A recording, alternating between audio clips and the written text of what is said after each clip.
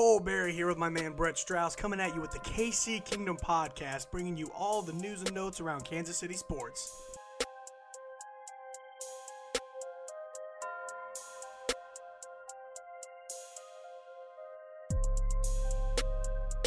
Welcome on in, everyone. We got an action-packed show for you today. We're going to talk Chiefs-Vikings, what we saw.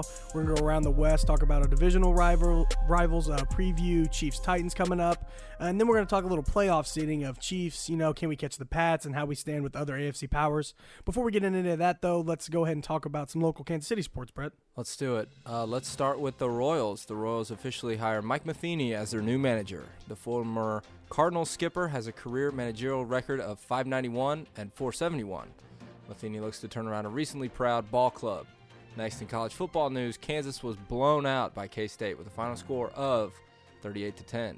Kansas gets the week off before taking on Oklahoma State. Mizzou had the week off this week and will face the number 6 ranked Georgia Bulldogs. Mizzou has been struggling lately and will look to try to get back on track against one of the nation's best teams. Yeah, that Matheny hire, we all were kind of looking, and that was the one that was most obviously going to happen, barring anything unforeseen happening and getting in the way of it.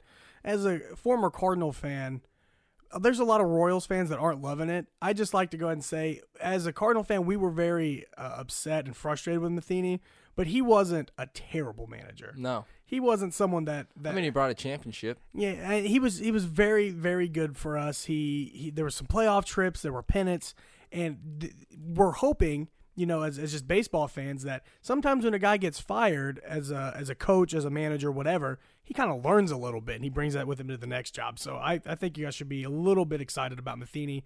It's not the sexiest pick, but he's got experience, and he might have what it takes to turn this club around. That being said, we can go ahead and get into some NFL stuff. We can check around the West with our divisional opponents. News and notes from around the West. Yeah!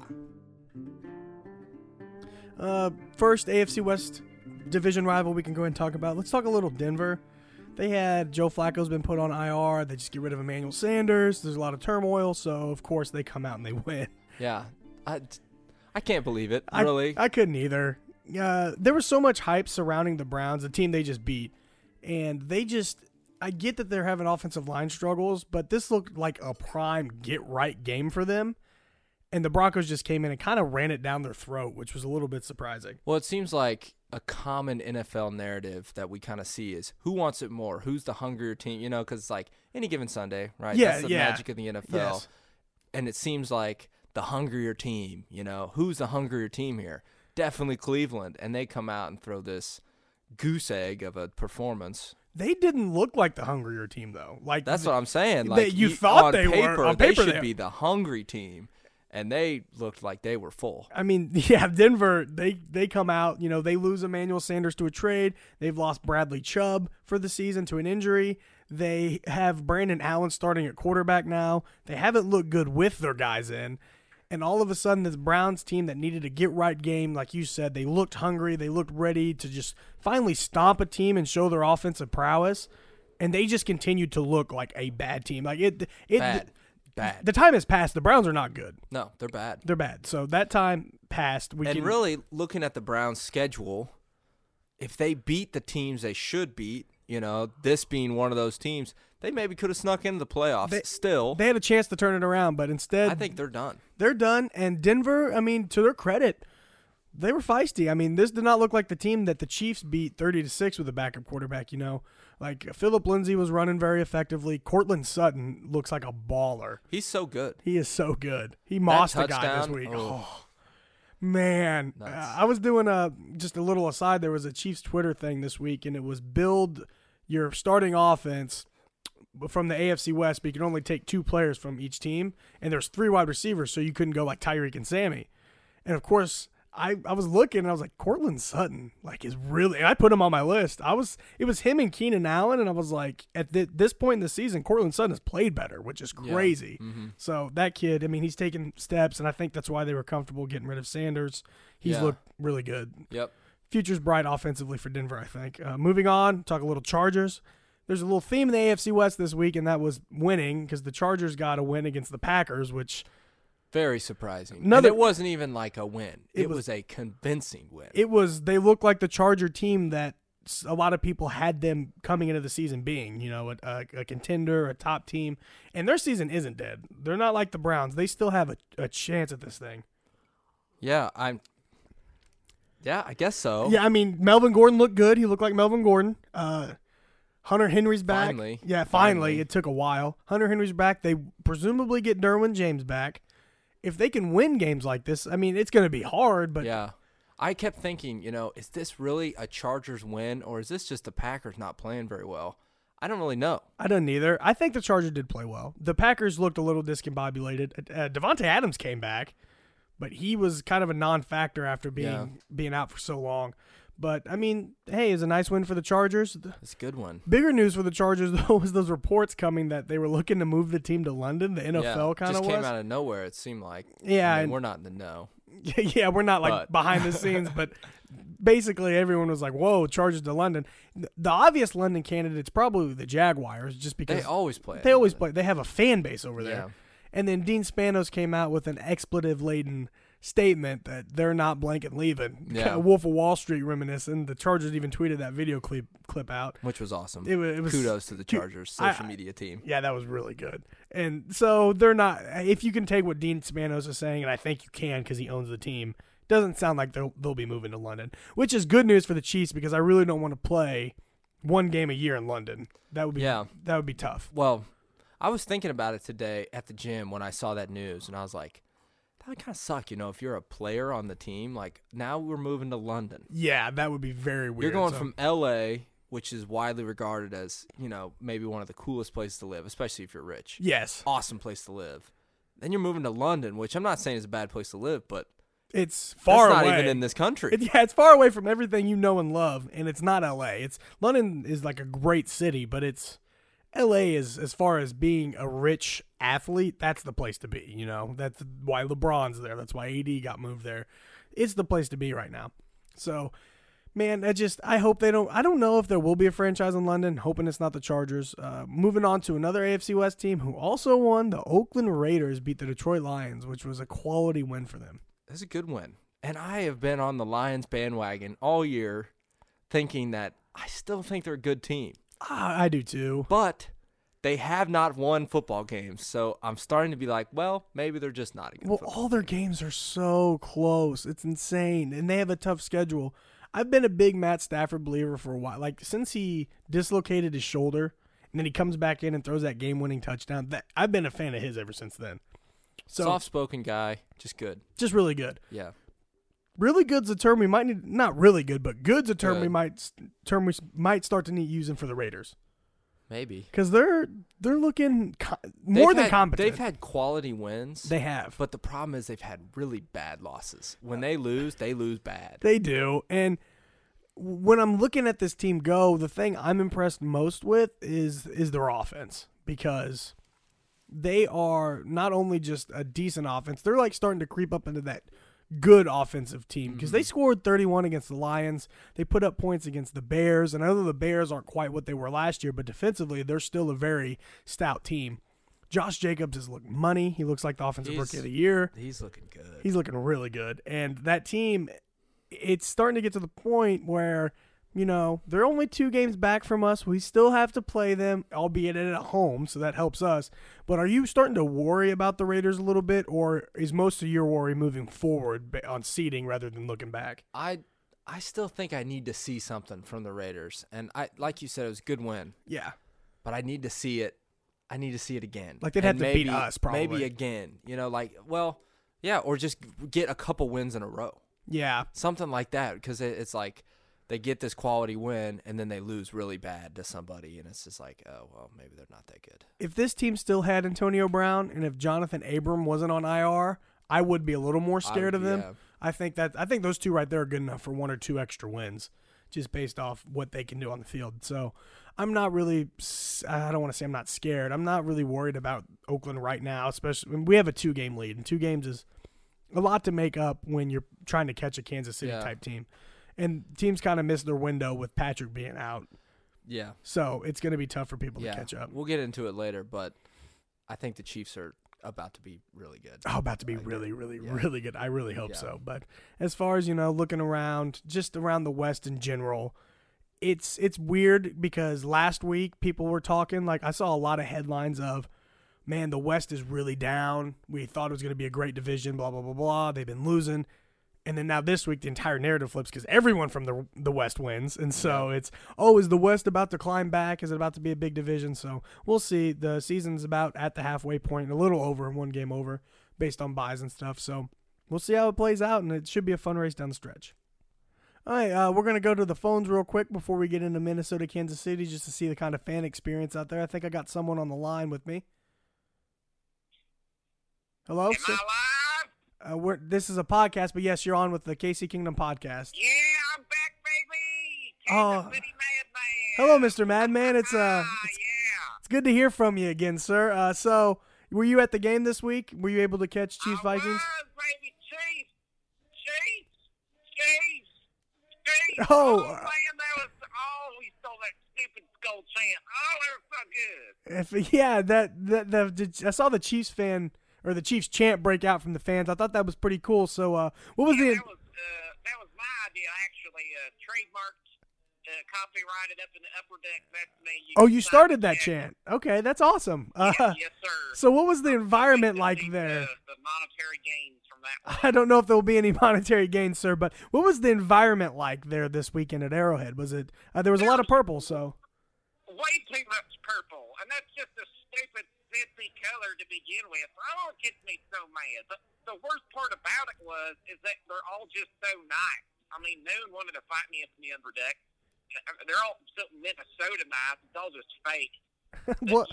You know what wasn't nice, though, was that Tyreek Hill upstaging that 91-yard touchdown run. I mean, he had no reason to go put on them jets like that and just disrespect my man Damian. Touchdown. I mean, but he had to show a little speed on that one. You can't blame the guy. I mean, he's over here like Houston. Okay, everyone. That was the Kansas City Madman. Thank you once again for calling, and hopefully we hear from some other fans in the future. And let's just get right into what we saw, Chiefs versus Vikings. It was a very fun. I gotta say, I'm excited. We're back, baby. We're back. The home win. It was insane. I loved it. It was a very good game to watch. It was an awesome game. It was a very fun game. It was a lot like the Packers game, just with a positive outcome, not a negative one. Stressful at times. Fun at times. It was a classic back and forth NFL game. It was one of those games that I really trash talked the TV a lot, mostly at Kirk Cousins. Oh, yeah. I even did a little Mike Zimmer. I had a little zings in there for him, too. Oh, yeah. It was a lot of fun. And it was very impressive from a Chiefs standpoint because we got looking at the schedule when Patrick went down, it was like Packers, Vikings, Titans. We're like, man, we got to steal one of those. We have to steal one of those. Now it's looking like Patrick's got a good shot to play against the Titans, and we stole one. So that's just icing on top of the cake right there. Because I was, full disclosure, I had a lot of faith in Matt Moore as what he was. I watched him play with the Dolphins in a playoff game. He looked good. That was like years ago, though. But I fully expected to lose both of these games. I really thought we would. Too, I mean, it's just. And I put on a brave face last week when I made my predictions for the final score. But somewhere in my heart, I'm like, I could definitely see us losing this game. Yes, and it had less to do with just the Patrick injury and more to do with the injury to the team in general. Yeah. Because we did get Chris Jones back, which we'll talk about, and that was huge. But still no Frank Clark, still no Eric Fisher. It was Kendall Fuller didn't play. Alex Okafor didn't play. So it was very rough. And you add that with the MVP being out, and it just looks very bleak. It looks bad. But we got it done. And we got it done for a couple reasons, which we can go ahead and get into. First of all, let's talk about defense, baby. Second straight week of good defense. Well, let's see. Broncos, too. Third straight week of good defense. The Packer game, it was good defense for the most part, but a couple breakdowns. A couple bad plays. But this game had some breakdowns, too. It did. So, I mean, there were some negatives. It seemed like it was like every sixth or eighth offensive play for the Vikings, someone would get left wide open. Oh, I know. And that's like that could be a scheme thing. It could be just a defense thing in general. But that was frustrating me. Like that deep ball that Cousins missed on Diggs when Breland was in coverage and Yes. he had like 2 steps on Yes. him, like it was open. That one should have the one that got the pass interference that got called back. He That was just a wide breakdown. open. That was a breakdown and then there's a couple more where the guy was just wide. It was the screen fullback pass. screen. The fullback screen. That one. No one was there. Yeah. That one was more designed than anything. Yeah. Let's break down. They saw something that we like to do, and that was not cover the fullback because no team well, even passes to him. on the one touchdown to whoever, one of the backup running back. Oh, yes. Yeah. He was left wide open. It was Amir Abdullah. Yeah. I about said Alexander Madison. I was like, no, it was the backup. It was Amir Abdullah, the old Lion. So yeah, there was some breakdowns. But from a whole standpoint, this defense looked much, much better. Much better. We were facing the league's leading rusher, and we held him to under 4 carry. And that is just with people thinking, oh, is the run defense actually fixed? Is it an anomaly? Oh, you only played Denver. Their line's bad. Oh, you played the Packers. They throw. They don't run a lot. And then you go against the leading rusher in the league. That's the litmus test. Yeah. And it held up beautifully. Well, and another thing that I didn't really understand is I even said this during the game to my brother, whoever. It seemed like – this is why I was zinging Mike Zimmer, because it seemed like almost – sometimes when I get frustrated with Andy Reid is we have this strength. Let's do the opposite of it. Yes. Like the first drive, they go 3 straight passes, don't even hand it to their – if I was Mike Zimmer, I'd be handing it every single time until you stop it. Yes, that's a good point. And like it seems like it's like like I mentioned with Andy Reid, it's like the Andy Reid overthink. They know we're going to run it, so we're going to pass it instead. Yes. Instead of just go to our strength of running. But to be fair, when they did try to run it, it didn't really work. So we have finally, I mean, what we've done is what I was screaming for 3 weeks ago, and that was, okay, here's what's going to happen. You're not running it on us. Charles Davis, the announcer, mentioned this. At one point, he wanted to say that the Chiefs had 10 in the box because the way the Vikings were lined up, the formation was kind of bunched, so the defenders were down naturally anyway. But looking at it, there was 9 to 10 guys in the box. And we're saying right now is go ahead and hit on those hard probabilities of the deep shots. Yeah. You're not going to run on us. And to the credit, especially with Kirk Cousins. Yes. Not a great deep ball. Not a great deep ball. And so what happened was they tried to take some deep shot chances. That overthrow to Stephon Diggs, that was a product of leaving him on an island and going, you're going to have shots deep, but those are hard to connect on, especially the way your offense is tailored, so good luck. And so that's how we've been playing. Yeah. And it's been working. The linebackers have been playing more downhill. Damian Wilson has been showing up, and Hitchens and Ragland. You talked about with Derek Johnson. We'll bench him for a while. See it, and Ragland has looked good. He's looked good. He's been thumping. He's been The big thumper. Yeah, I love it, dude. Is thumping. You put him in, and he's just every single time, and he's hyped up about it too. Yeah. The big thing though is Chris Jones coming back. What a monster! Oh my goodness! I mean, I forgot the impact that he can have. It's ridiculous. Less on the stat sheet and more on the game. And you see it. Drove a lineman back into Kirk Cousins so fast, hard, and threw him in there and sacked him with him. Chris Jones doesn't get a credit for that sack, by the way, because he never physically touched him. I can't remember who the end was, but I think it was Ogba or someone comes by and touches Cousins. He gets that sack. So that will never show up on the stat sheet. But Chris Jones just disrupts. Another play he disrupted, the very last play the Vikings ran, where it was the pivotal 3rd and 17 at the tie game. Yep. Blew the play up, wraps Kirk Cousins up. Cousins gets the ball out. Doesn't go anywhere. Yeah, Jones slings him down. That's not going to show up on the stat sheet, but Chris Jones just made a play, and it just changes his entire defense. Because we have talked about it. Yeah, we've seen defensive improvement, but can they make a stop when it matters? Yep. And we talked about this a lot last week. And they made a stop when it mattered. And it was so nice. Just 2. And they didn't just make a stop. They made a statement stop. Yeah.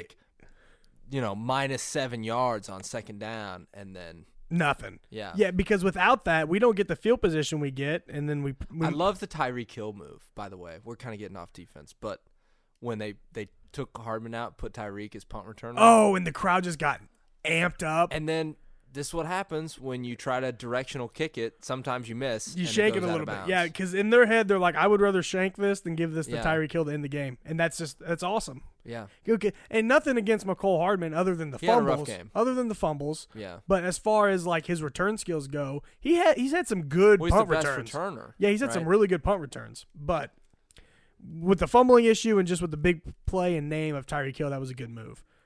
One more thing defensively. I'm going to talk about it every week until it just gets the attention it deserves. But Charvarius Ward continues to just ball. Be so good. It's not a small sample size anymore. It's not bad receivers. No. He just won on. He made a play, and I'm sure you'll remember it.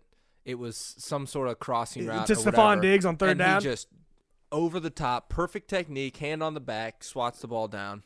Done. Beautiful. And just gets up and looks, and he's like, yeah, that's me. You're Stephon Diggs. You're the best receiver on this team.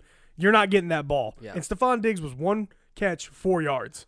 Charvarius Ward allowed 3 catches for 20 yards all game. He just week in and week out against good receivers now. I can't believe what we got him for. Parker Anger, a backup lineman we were going to cut. And just like we got Emmanuel Ogbah for a safety we're going to cut. These are the kind of trade moves that I've been loving from Brett Veach. So this is why we didn't make moves. That's exactly. To reiterate that point from last week. Yeah. Veach makes his moves very calculated, and he doesn't make, splash moves just to make them. He trusts the coaching staff to get the best out of these guys. Like I would have loved to got a big corner, but we didn't get the Ramsey, we didn't get the Minka. So at that point, you just back off because you identified the 2 you wanted. It didn't work out. You don't just panic. Throw away the next 5 years to try to get a guy that's less than that. So that's really good. One other thing about the defense I'd like to pull up is just the continued evolvement of Tano Passanio, the way he's evolving as a player. Yep. Tano Passanio had never reached 5 pressures in a game before week 8, and he has accomplished that in the last 2 games, each of the last 2 games. In weeks 8 and 9, the last 2 weeks, he's had 10 pressures, which is 7th in the NFL, 4 sacks and hits. He's one of 20 players to do that, and he has a 9.8 pass rush, which is 3rd in the AFC rush with 50 pass rush snaps. So Tano's turning it on even. I've been rooting for Tano since the beginning because he's such like an athletically gifted person, and I just like his ceiling, seems to be extremely high. He just looks like a monster out there. Huge. He's huge. When you look that imposing against other NFL players, that's when you know you're a big man. Yeah.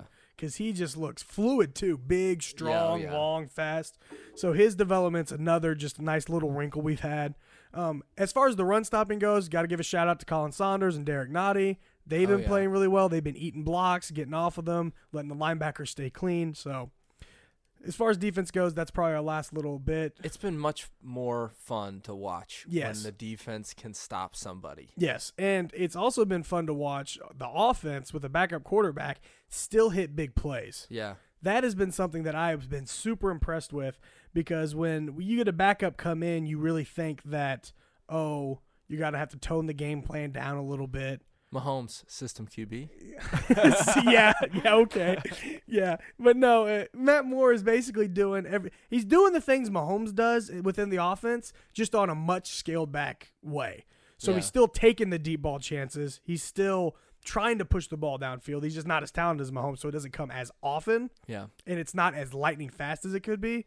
But he's still running the offense in a way that the Chiefs' personnel has been running it before, so they didn't have to change. It's interesting because, Matt Moore has played good, but, we're used to unreal quarterback play. Yes. And so it's like frustrating sometimes to watch Matt Moore because it's like, I wish 15 was out there because he would have made a play, The only time it gets frustrating was when the sacks Moore takes are bad. He doesn't have the escape ability that Mahomes has. He loses like 20 yards every sack he takes. He can't do the sidearm, even throw out of bounds to save the sack, which is smart because we've seen when he tries to do that, he fumbles. He fumbled twice last game. So like those are smart sacks. I'm glad he doesn't try to play with outside of himself.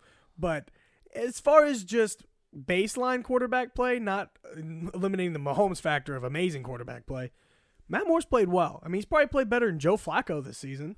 I mean, Skip Bayless, made the implication that he might be better than Mahomes. He started with, now I'm not saying Moore is better than Mahomes, and then went on to basically say that the Chiefs play better with Matt Moore. That's just like saying no offense. Yeah. No offense, but you could say anything offensive after that because for whatever reason. You said no offense, so you can say what you want. I read that, and I'm like, and he's the hot take talking head machine. He's got to say stuff like that. I feel like Shannon, just like skip, boy, whatever Shannon says to him all the time. Yeah, I 100% agree that if anything Skip Bayless Come on, Skip, that's my homeboy is what he would say. That's my homeboy. But, I mean, the Chiefs have played hard, and I hate to say it, there might be a shred of truth in what he said as far as the team playing harder. Well, we talked about it a couple weeks ago. They don't have the security blanket, so yes. It's like, we got to play. So the way Bayless worded it was they play harder for Matt Moore.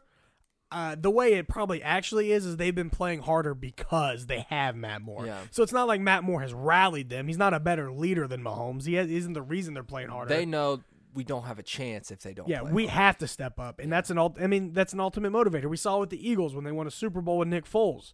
Guys just elevated their play, and then Foles made plays when he had to. And in the Super Bowl, he made all the plays. In the run itself, there were some games where Nick Foles had some limitations, and the guys were like, don't worry, Nick. We're talented. We got you. Yeah. And so the overall talent of the team took over. Talking about the overall talent of the offense, Tyreek, we can talk about Tyreek all day long. We know about Tyreek. But Sammy was making some catches out there this week. Yeah. That one Unreal. hand and snag, those contested in traffic catches. Even the one right before that 91-yarder where he kind of jumped. It was like he just jumped sideways and just kind of snagged it. To give us some breathing room. Yeah. And then Damien, of course, does, what Damien does on that play. But I was super impressed with Sammy. Travis is just ultra consistent. It's like anytime you need 6 yards, just look at Travis Kelce. Yeah, I mean, we talked about it a couple weeks ago where he has that route that you just cannot cover. Yes. He's such a big body, and he's great. It's like the Antonio Gates used to play basketball, so he knows how to box somebody Box them out. Well, he boxes people out and makes that. The broadcasters made the comment of that. There was a play where it was Matt Moore finds Travis, and he kind of throws back across his body a little bit. Nothing like Mahomes does, but just a little bit where you're like, oh, Matty, don't be doing that. And the safety just reads it perfectly and breaks on it. But Travis is just so big and well-positioned, that safety could not get around his body. And if he did, it was going to be pass interference. Yep. So the safety had to slow his timing down on the hit, even though he jumped it perfectly because Travis just had such good position. Yep. Catches it. And he's got such soft hands that he extends them, catches it away from his body, and then has the strong hands to be able to, this is not yours. Yes. Just shield him off. That DeAndre Hopkins type hand. Yeah. Where when his paws are on it, that's his ball. Yeah, it's his ball. And he catches it so far away from his body that that defender has zero chance of getting to it. There was one play where Matt missed Travis in the end zone a little bit. Yes. That was, you could tell Kelce was starting to get a little annoyed. Yeah. He's like, if I had Pat, my numbers would be really good today. Pat would have just no-looked it and thrown it 10 feet over his head. Yeah.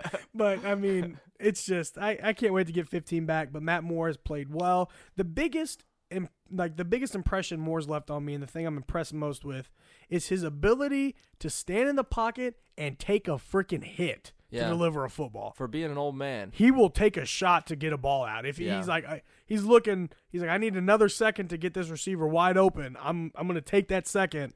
I'm not going to get happy feet, and I'm going to take this shot to my ribs, and we're going to complete this ball. He's made good decisions. Yes. Good decisions. Good decisions. He hasn't made that bad decision. That's really it. Yes. He hasn't made that bad decision. We've seen 3 weeks. I think I'll give us 3 games of Matt Moore because he came in early against Denver. Really only 2 weeks of prepared Matt Moore.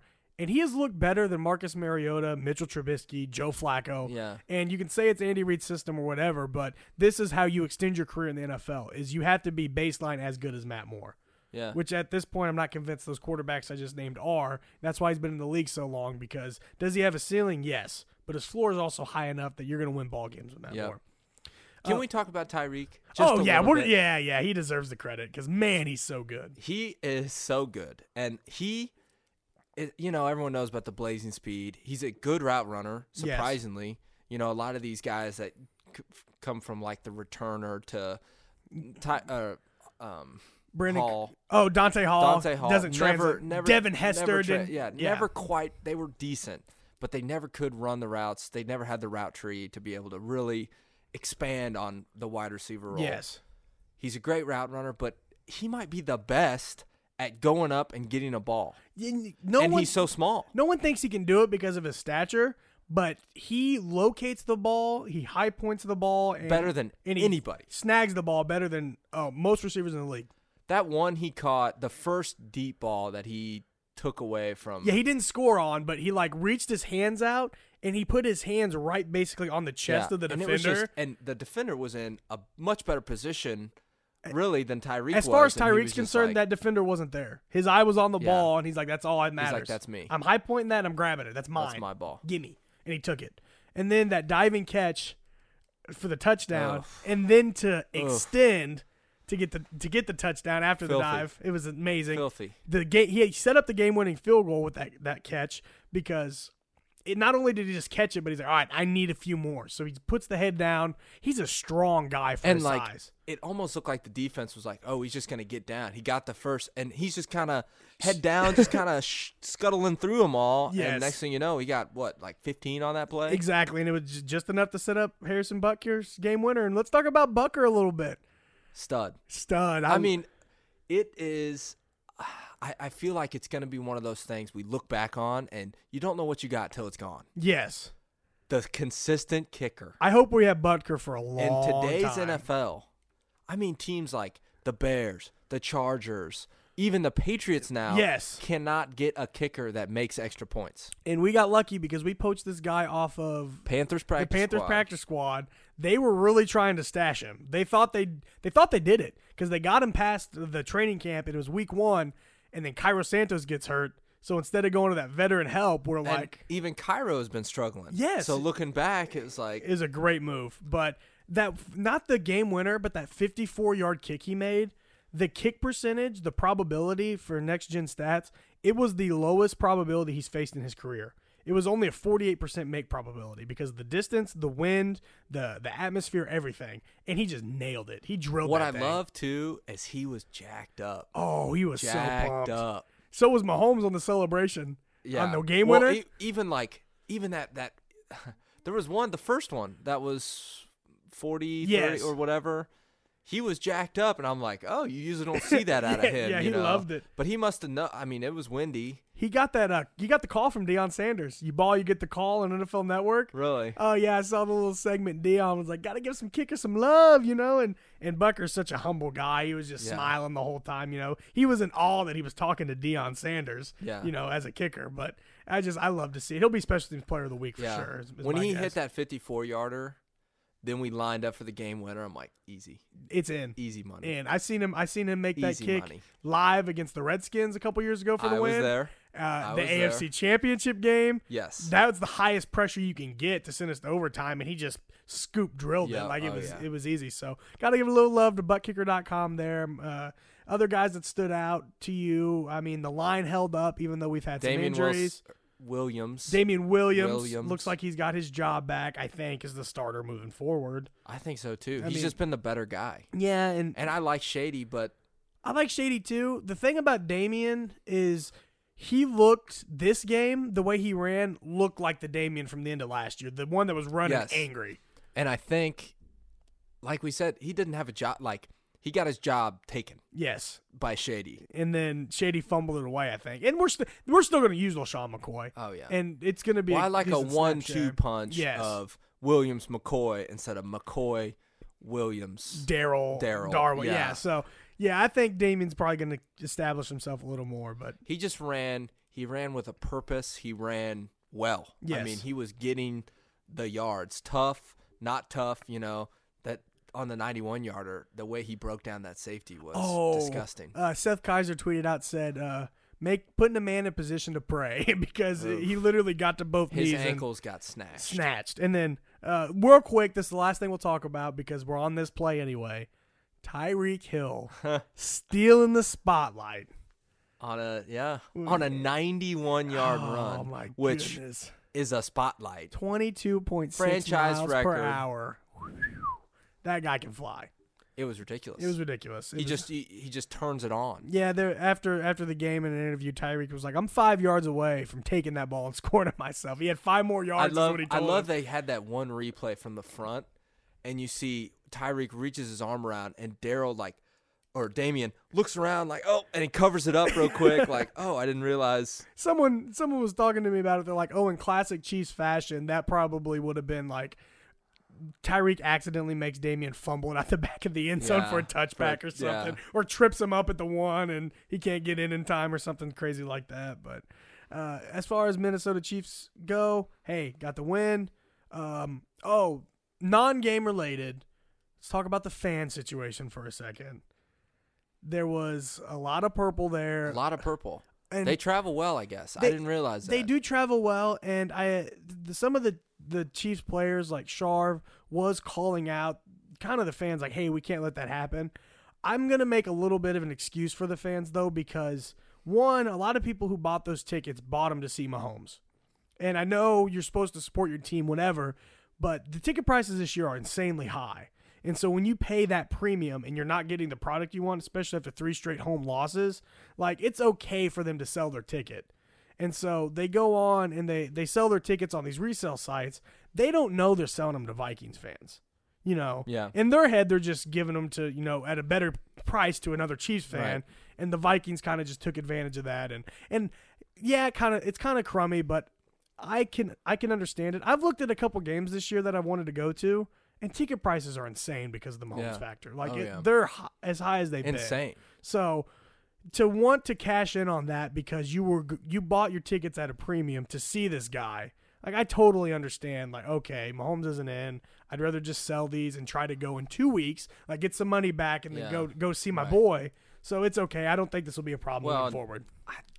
I say props to Minnesota. Yeah, for traveling. It was fun. I mean, they made it fun. It wasn't a true 50-50 split, but there was probably 35% Viking fans there. Yeah, and that makes the kind of environment a little more hostile. Hostile, and it's a little fun. So that's what I'll say about that.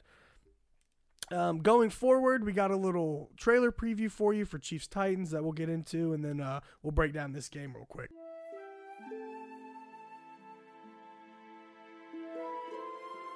Some stories, some teams stay in your heart forever. The Titans are not that team. Hope is a diamond locked under the ocean.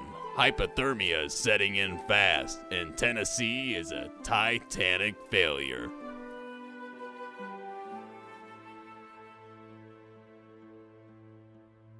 Starring this Sunday, Patrick Mahomes as Leonardo DiCaprio, Ryan Tannehill as Kate Winslet, and Chris Jones as a giant f***ing iceberg. KC will win near, far, wherever they are, and I know that my defense will go on. Watch as the Kansas City Chiefs take on the Titanic failures this Sunday. Paint me like one of your Nashville girls.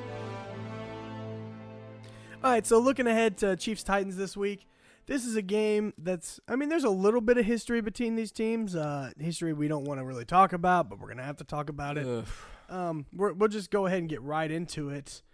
As far as this game goes, what are you looking for the Chiefs to do? Like what's your feeling, your vibe, your overall thoughts? I want to see a continued dominance on defense. Okay. And I want to see dominance on offense as well, especially if we get Patrick Mahomes back. You want a dominant performance. I just want a dominant game because I think the pieces are starting to come together for the Chiefs. I think we've been seeing it. It was a little rough. I think our low point was definitely the Colts game. Colts-Texans back-to-back. That was, yeah. I think the Texans was not a good game either. But we had some things we need to figure out. I think we're figuring them out. Our defense, like we talked about earlier, has been good. I think we're playing a bad team in the Titans. I'm going to play little devil's advocate a little bit because I don't disagree with anything you just said.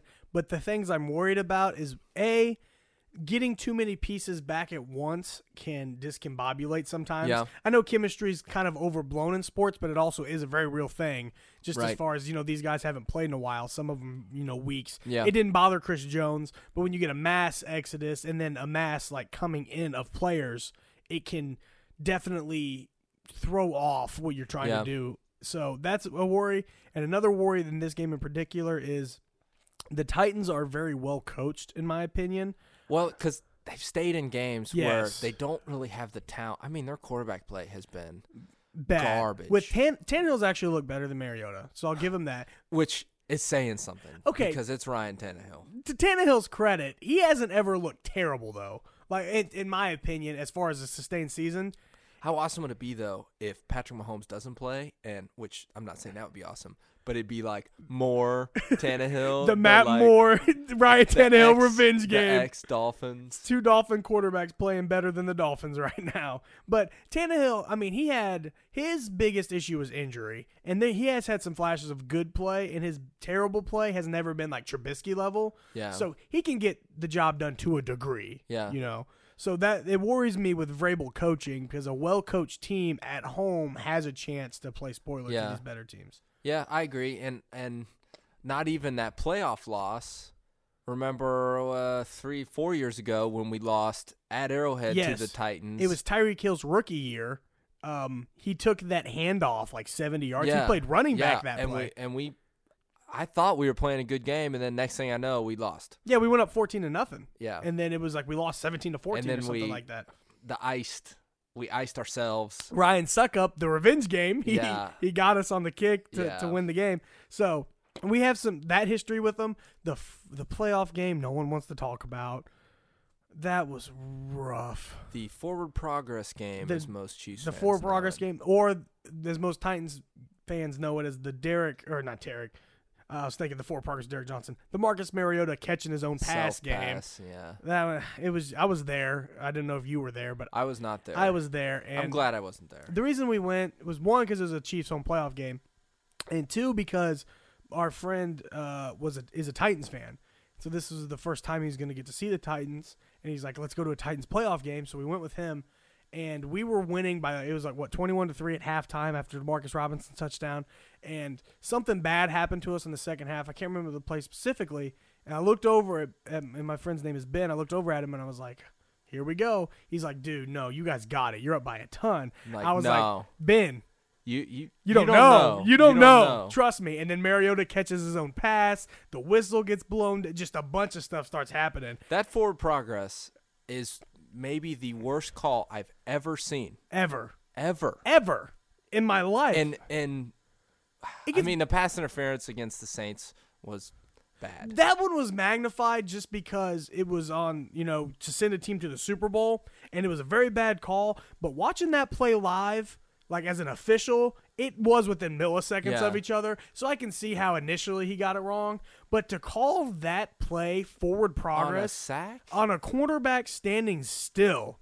in the pocket, that is just, I have never understood that. So I'm a little salty still. But the point is, the Titans can beat the Chiefs. We have had some problems with them for whatever reason. It's one of those weird teams that you just can't ever seem to beat. So hopefully, let's go ahead and play is he coming back or is he not? Do you think Patrick plays this game? If we lost last week, I say 100%. Yeah. Now, I don't know. I want to say he's going to play. So what I saw, I think it was Jay Glazer tweeted it, that the reason he didn't play last game is because within 21 days, they have a 40% chance of re-injury, or 45, or somewhere in the 40s. Of redislocation. Yeah.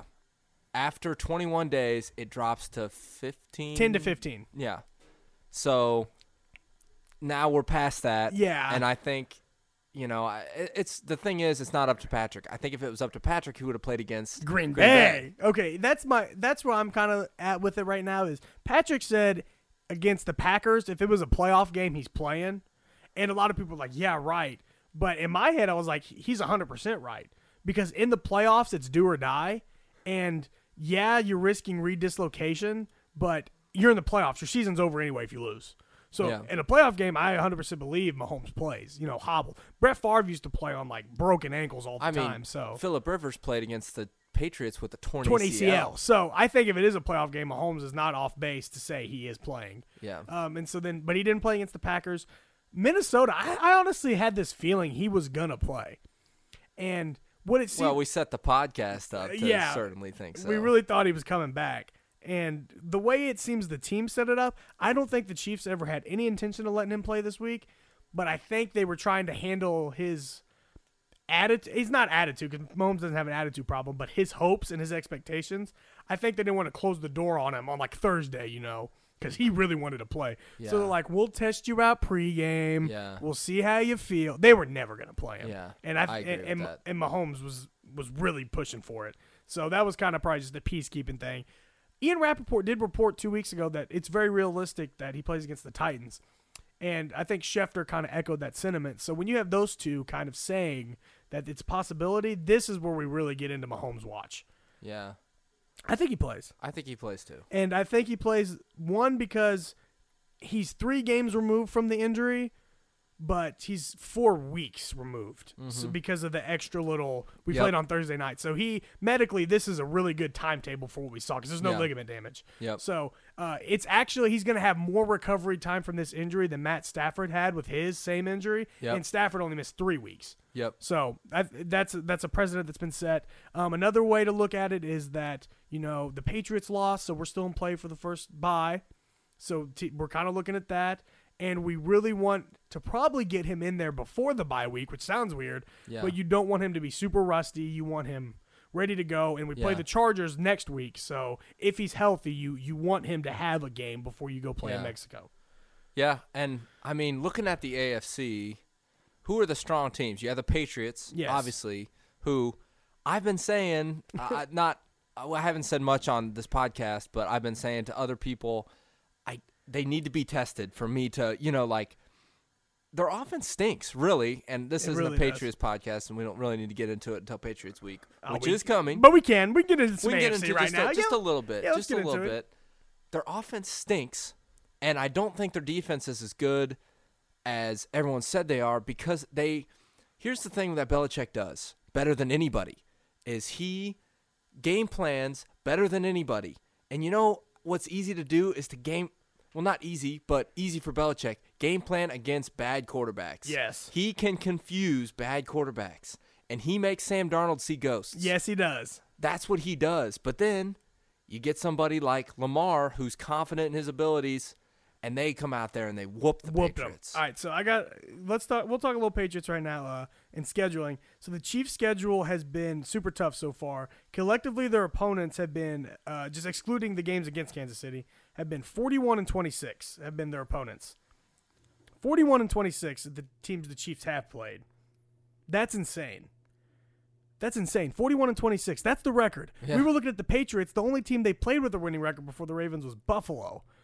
And I don't believe in Buffalo. I don't even really believe in Buffalo. So the New England has 5 teams coming up with winning records now. They have Philly, Dallas, Houston, KC, and Buffalo again. So they're about to hit the meat of their schedule, and then they get Miami and Cincinnati, which are, those are wins. Yeah. But they have 5 games against teams with winning records. Well, to this point in the season, they've only seen 2. Yeah. So that's huge for them coming up. And the Chiefs, meanwhile, have already seen the mean of the schedule. They played teams hovering 500 in Tennessee, the Chargers, and Oakland. And then borderline basement dwellers, as Seth Kaiser tweeted out, Chicago and Denver. Yeah. So our next 5, Tennessee, Chargers, Oakland, Chicago, Denver. Patriots next 5, Philly, Dallas, Houston, KC, Buffalo. Yeah. Yeah. We have a real chance to make up some ground on the Patriots. I don't want to see Dallas right now. No. I don't want to see Houston right now. Philly's getting healthier. They looked good against the Bears. The Bears. But that's just to our point. Philly's on a different level. Philly's one of those teams that can beat anybody, but they can also lose by 30 to anybody. Exactly. But also they're not Sam Darnold seeing ghosts. Carson Wentz is a real problem the Patriots will have to deal with. So everyone was kind of whispering the concerns of the Patriots. Offense isn't that good. Yeah, and that's the defense has been playing really bad teams, but now we saw it. And now we're like, okay. And so we look at it. That's why the Patriots signed Antonio Brown. That's why the Patriots traded for Mohamed Sanu. So they internally know this. They do get Isaiah Wynn back, I believe, at left tackle, so that should help stabilize them a little bit. But their line has looked terrible. Brady is looking a little older, so we, as the Chiefs, need to win these next few games to really – because we still got a shot at this AFC seed. Yeah. We're 2 games behind the Pats right now. 2 games, and we play them.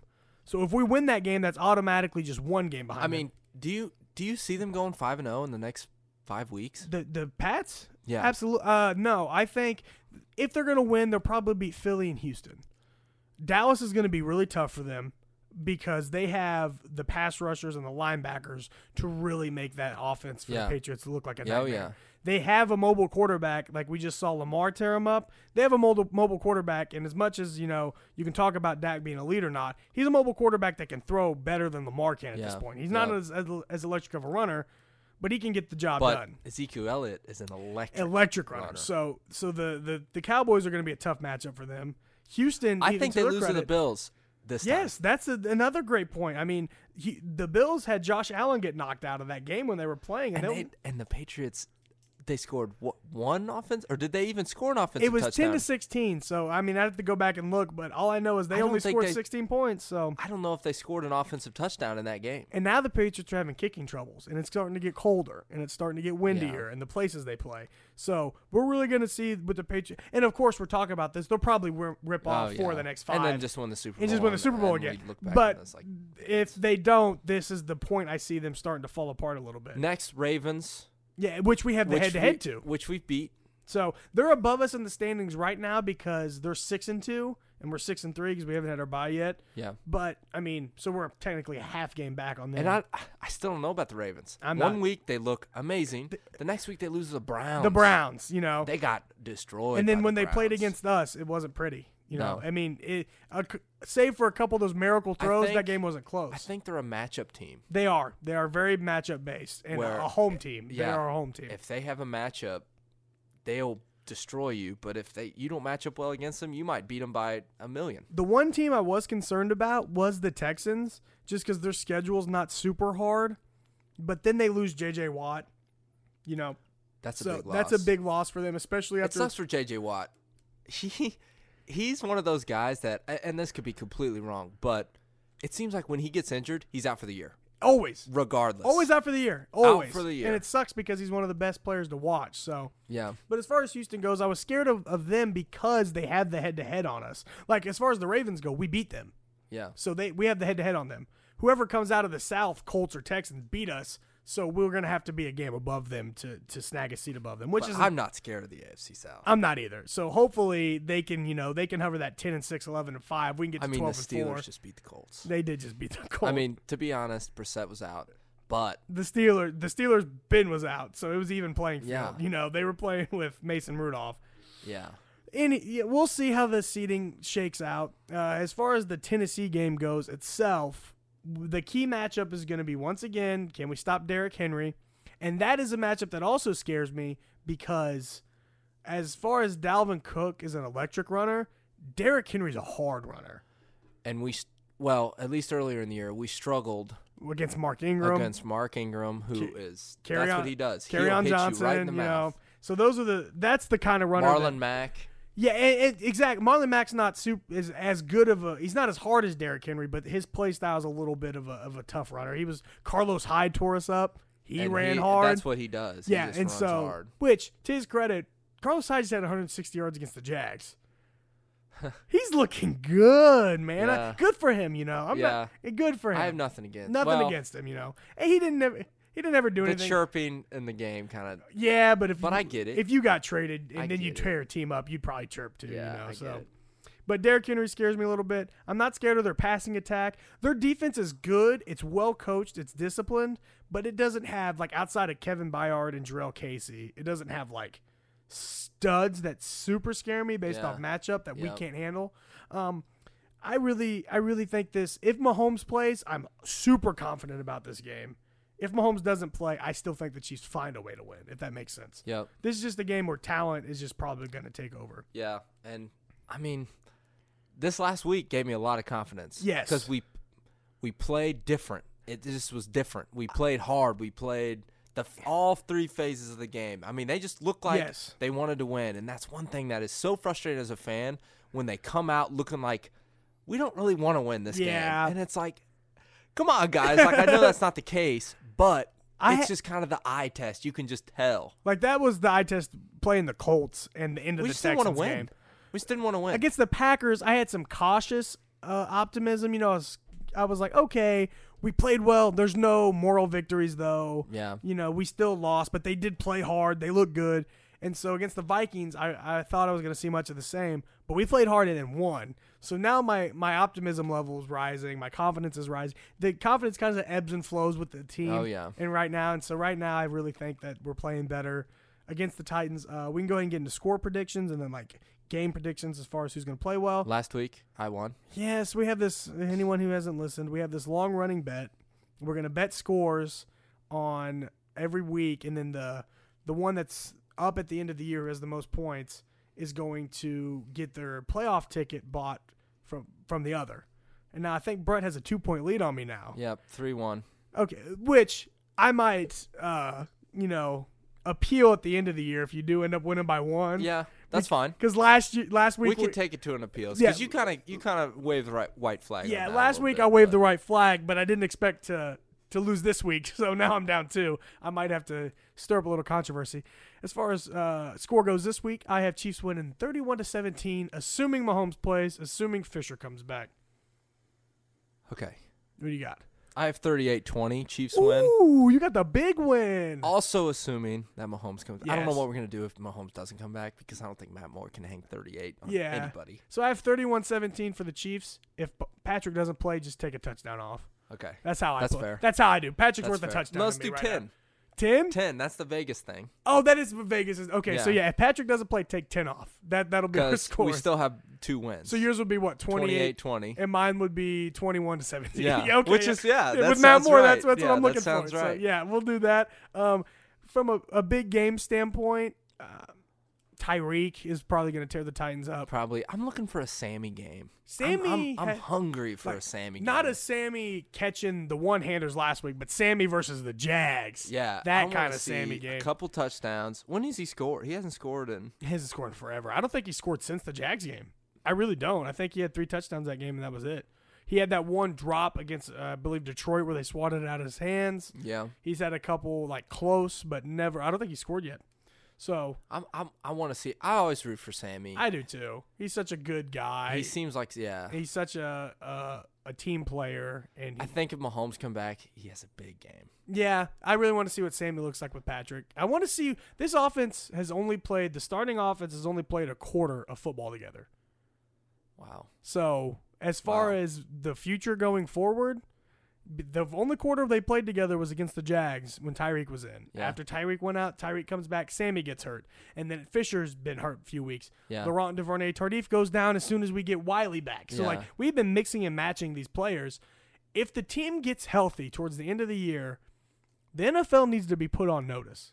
Yeah. And this is your official notice because this team is talented. Oh, yeah. They are 6-3, and I don't think I've seen a team struggle with injuries like this because it's not just – I know every team struggles with injuries, but this has been starting left tackle, starting left guard, starting right guard, starting quarterback, starting receivers. The Cowboys lost an offensive lineman and lost 3 straight games. Yeah, they look terrible. That's just what happens. Yeah. This is why the offensive lineman is the second highest paid position. Because it matters. And I know Cam Irving can be frustrating, but as far as a backup left tackle, he's doing all right. So he's doing all right. He's doing all right. We get Fisher back. I'm not a Cam Irving fan. I'm not either, but he is filling in admirably. We get Fisher back, we get Wiley back, we get the doctor back. Then that line, you're starting to go, ooh. See, and you're looking at offense. I want to see what this defense looks like when we get Fuller back. Frank Clark back. I want to see what Frank Clark looks like. Yes. Because this defense has got a little grit to him now. And I think Frank Clark is going to be like, I want a little piece of this. And it's really going to – because we have changed our philosophy totally. We are attacking. We're being, the aggressor. We're punching. Basically, we're throwing out the first punch now. Oh, yeah. We're deferring, so to speak, on the kickoffs. We're like, let's put the defense on the field. Let's let these guys get amped up now. And so that's good to see once we get the bodies back. When Frank Clark comes back, a point I want to make is I am okay with not playing him a majority of the snaps. And I know that's going to ruffle some people because he was doesn't ruffle me. Because of his price tag. But right now, our best defensive line combination is Jones, Nadi, Saunders, and Agba or Okafor. And those guys have played tremendous together. So I'm not saying keep Frank Clark off the field and use him just situationally, but use him a little more situationally. Make the rotation a little more even. Well, and I think he's going to be fresher. It's okay to be fresh. I know you're a big name guy, but it's okay to have you in there. I think we saw that with the running backs. Yes. Damian comes in fresh and just looks good. And we've seen Seattle and Philadelphia do this when they had their huge setup of pass rushers. They take one out, and then they'll have this guy coming off the bench that would start for every other team in the league. That's okay. So I'm better with Frank Clark playing 60% snap share fresh than 80% snap share just because he's really good. Yeah. And I think that could unlock him a little bit, wake him up a little bit, give him a chance to really get back to just being himself. Yeah. So we'll see going forward. I'm excited about this week. I am too. It should be a fun game to watch. I hope so. I hope it's a fun game as far as not close, but fun as in. We're putting up a lot of points. So we'll see. Maybe I'll be back on the 60. Chiefs by 60 if we train. Win big this week, we can go Chiefs by 60 against the Chargers. I'm ready for those days. Monday night Mexico, I'm all for it. But man, anything else you got? I think we covered it all. I think that's about it. I think we hit it all. We'll be back next week. We'll talk, obviously the results of this game. Big game going forward with the Chargers, Monday Night Football in Mexico, barring any unforeseen field issues this year. Yeah. The game we thought we were going to have last year. Yeah, we'll get it this year. Ended up working out, though. Yeah, we'll get it this year. And, you can find us on Spreaker. You can find us on KC Kingdom, Apple, Google, any place you find podcasts. But, we'll see you all next week, and let's go Chiefs.